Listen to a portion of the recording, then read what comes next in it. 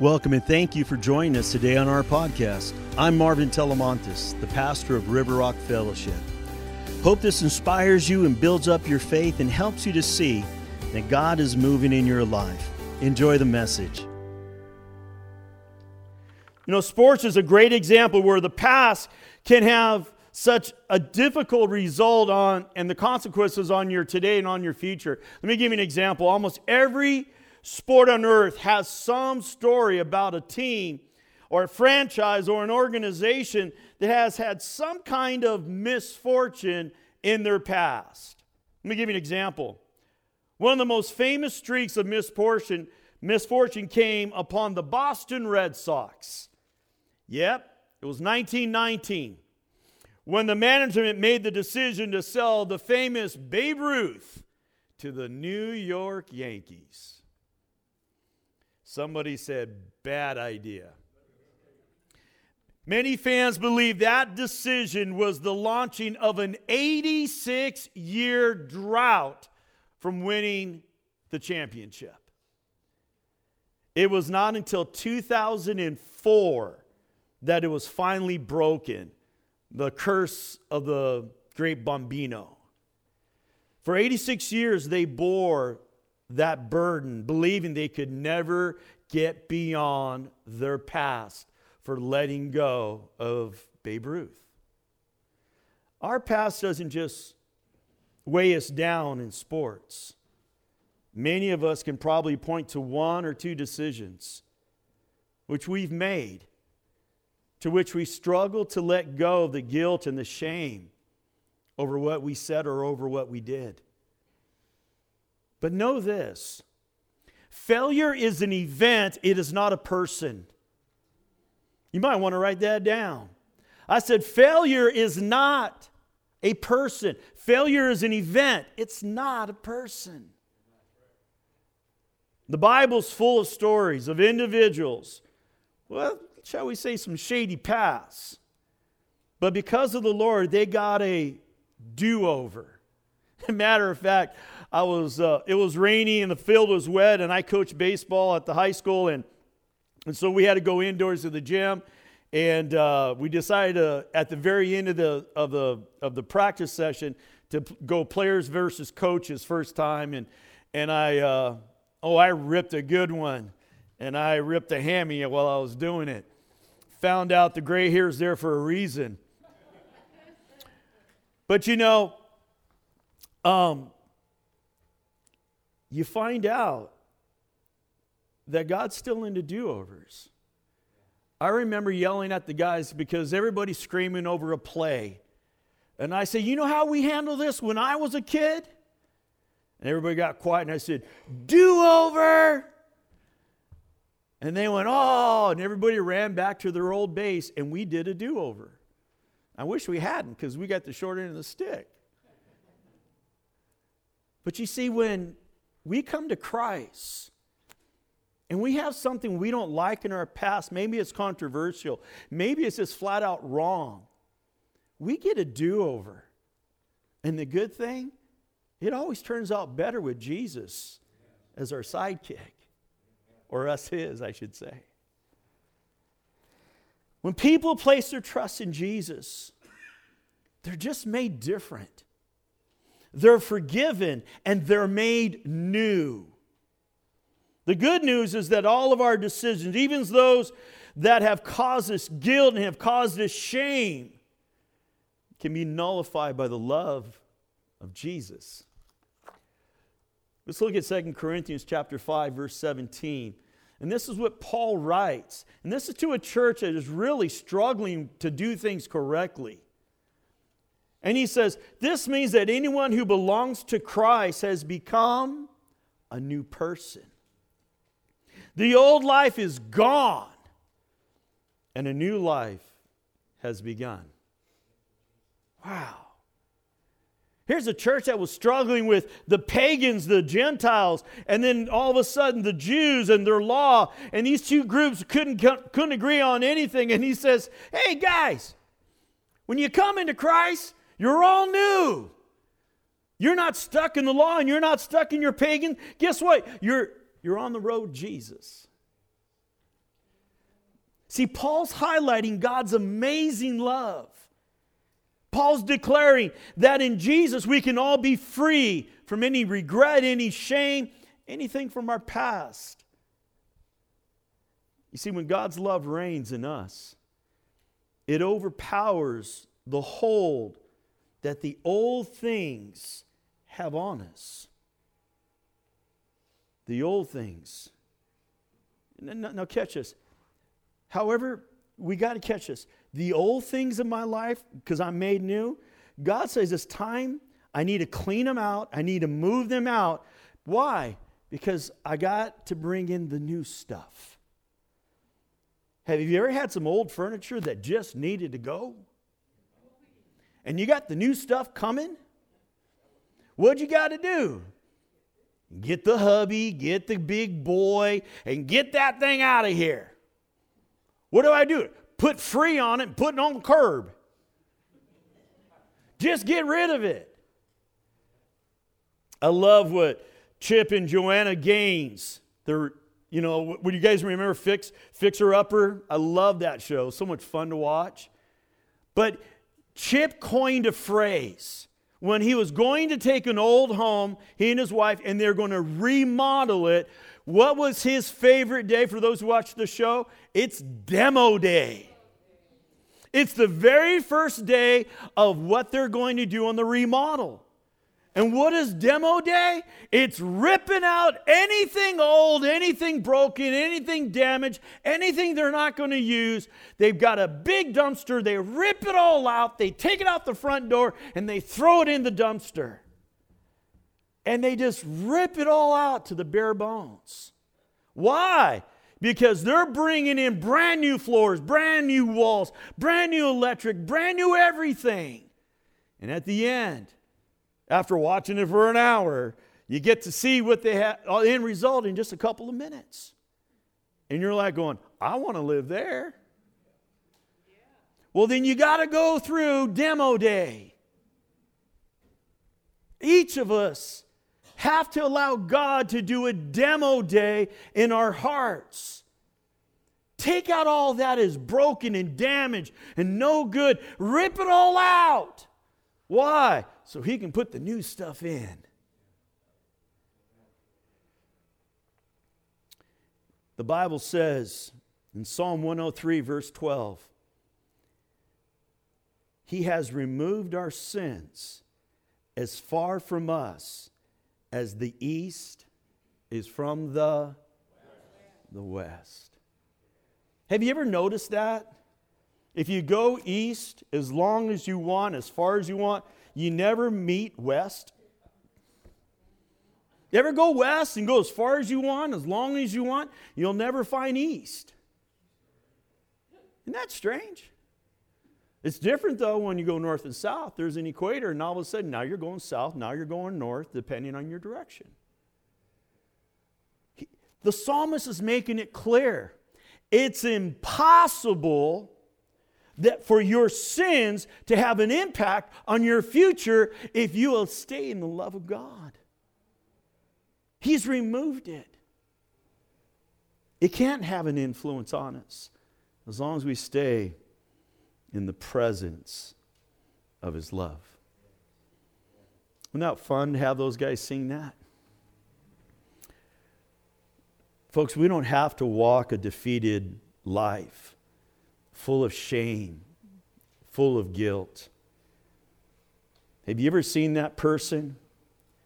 Something tragic happened in their life, and decisions they made, and it was just a bad deal, and they just never were the same after that. They kind of walked around like a messed up hamstring, you know what I'm saying? There's something, that little pep in the step was gone. It was as though if there was a dark shadow always following them. That's not God.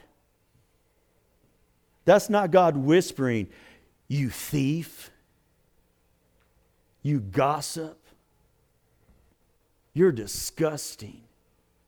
That's not God. But that is the father of lies. the enemy of your soul. See, you're a new creation, and your past does not control your present or your future unless you let it. Let's look at 2 Corinthians chapter 5. We'll look at verses 18 through 20. And I love how Paul says this. This is all God's gracious gift. What's he referring to? He's referring to what we just read, where we become a brand new person, that the old life is gone and a new life has begun. He says, oh, this is a gift, a gracious gift. It is all from Him. This means that getting past our past is not something we can do on our own. That's when we all say amen. Anybody try to get past your past on your own, and it still haunts you? All right? I'll lift my hands up for all of you. We cannot overcome our mistakes or make up for them by doing good things. Have you ever seen a person doing that? They really messed up, and now they're trying to do all these really nice things, really charitable, really giving, and you're like going, hey, that doesn't make up for that. God forgave that. Why don't you just do that because you're just doing that for the sake of the kingdom, but not for the sake of paying a penance? Yeah. No. Stop thinking you need to be punished. There's no such thing as God wanting to be punitive on you.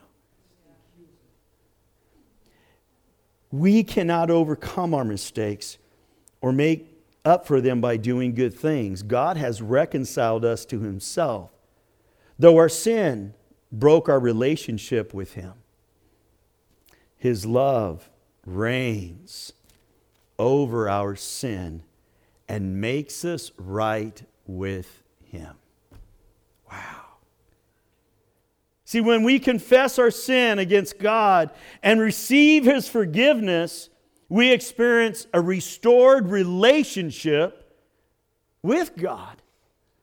Reign on us, Lord. His love reigns on us, and we are made new.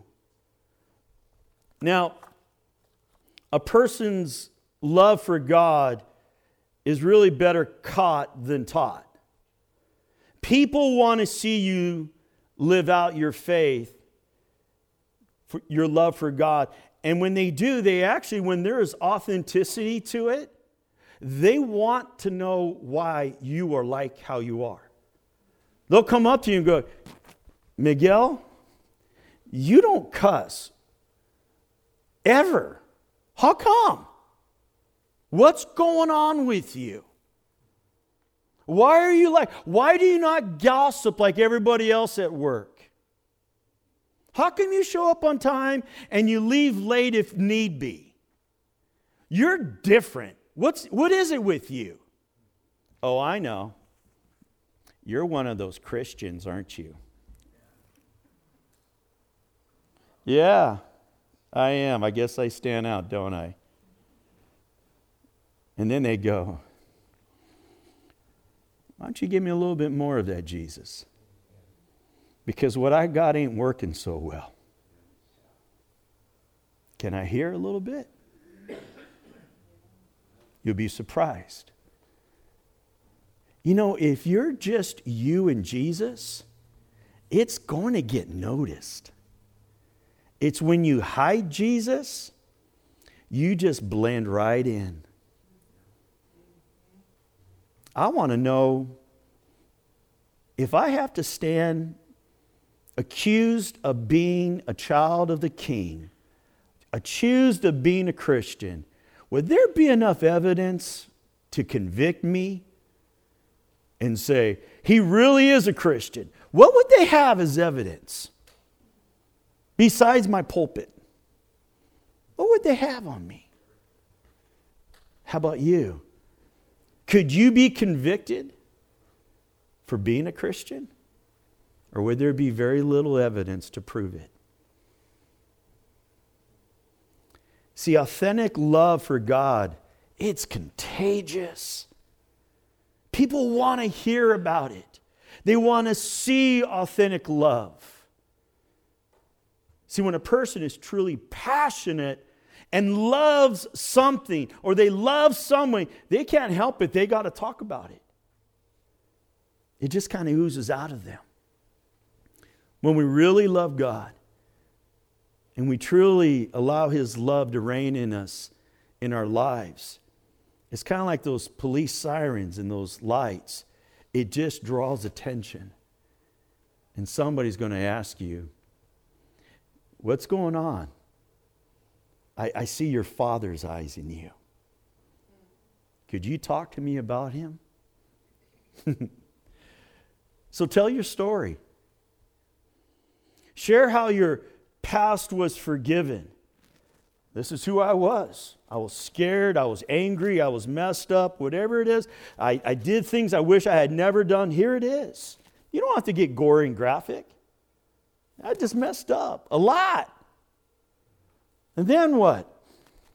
Then I had this encounter with Jesus. This crazy pastor guy spoke about Jesus and I received Him. Or maybe I was at a Bible study. Or maybe I was just at a relative's house. How did you meet Jesus? And then, this is how I am today. With Jesus. Every day. Every day. Every day. You know nobody can argue with you on that. Yeah. They can't say, well, that's not what scholars say. They can't go, well, you know there really is supposed to be 67 books, not 66 books. They can't argue whether or not Adam and Eve had a belly button or not. Who cares? Why? Because this is how I was before Jesus. This is what happened when I met Jesus. And this is how I am now because of Jesus. That's my story. And nobody can argue with your story. And before you know it, they're going to say, can I have a story like that? Sure can. Let's pray.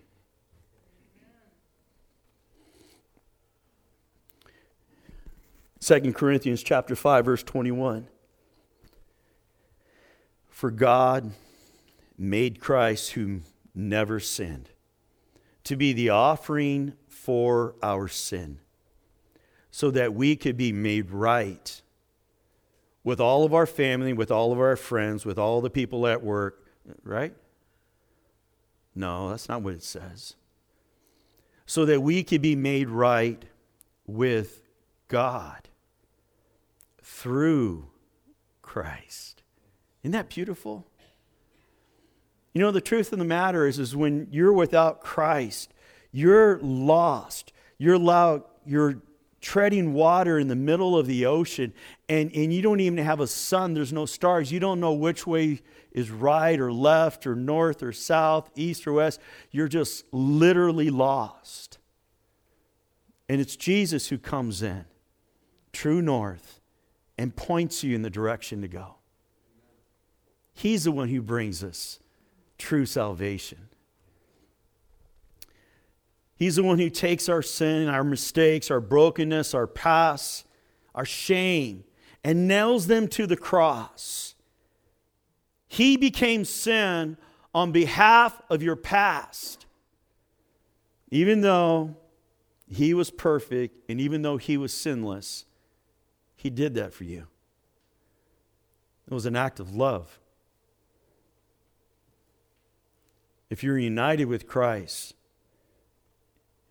if you are in Him, in your confession of Him, then God does not see your sinful past anymore. He sees Jesus first. You know what borrowed authority is? People do it all the time. You ever go in and you're trying to find a product, you can't find the product, but you talk to the manager and the manager says, no, there's more stuff over there up in the still or out in the back. And you go up to one of the people that work there and you say, hey, I need this product. And you borrow authority. You say, and Charlie, the manager, says it's in the back on the still. Right? Because if you say it's in the back on the still, they go, thank you very much, ma'am, but there's no more product than what's there. But once you said Charlie, the manager, they go in the back and they get it. Why? Because you just borrowed Charlie's authority. Well, guess what? My past, my ugliness, my guilt, my shame, your past, your guilt, your shame, your ugliness. When you face life, you have no authority on your own. But all of a sudden, you borrow the true authority of life and death in the blood of Jesus Christ, and you say, in Jesus' name, Satan has no power over you. He's got to honor the authority of the blood of Jesus. And he moves away. And now you're filled with peace and joy and hope and all of his goodness. I came across a story about a company that made cake mix for sale in grocery stores. And they expected to make huge profits because they were able to make this cake mix that all you had to do was just add water. And they thought, that everybody would love that. And they found out that their sales were plummeting. They were horrible. And so they did some research, and they found out that the reason why the people didn't want to buy it was because they thought it was way too simple. It must be junk. We're not going to do that. So they went back to their R&D, and they did a little research and development, and they decided, we'll add 1 egg to the mix and a little bit of water. Everybody started buying it, and they were selling it left and right, and everybody loved it, all because they had to add 1 egg to the mix. Sometimes people, they think receiving Jesus Christ is just way too easy. It's just like just adding water. There's got to be more for it to be real. I must encounter some punitive action. I must have to pay a really, really dark price. There has to be a curse on my life for what I've done. I must suffer greatly because of my sins. So would you not please add some eggs to the ingredient mix? It can't just be the blood of Jesus. That's too easy. Don't you know what I've done? Don't you know what I've seen? Don't you know what I was a part of? I need to be punished. But there was only one person on that cross who was pure of heart. And he did it for you. He did it for me. My name is Marvin Telemontes, and I'm a sinner saved by grace. Nothing else but the blood. Nothing else but the blood of the Lamb. Whether we're invited to simply receive the love of God and to let him rule or reign, it's just really up to us. You don't have to make it hard. I guess I have to say I'm sorry it's so easy. But it is. Jesus, come, be the Lord and Savior of my life.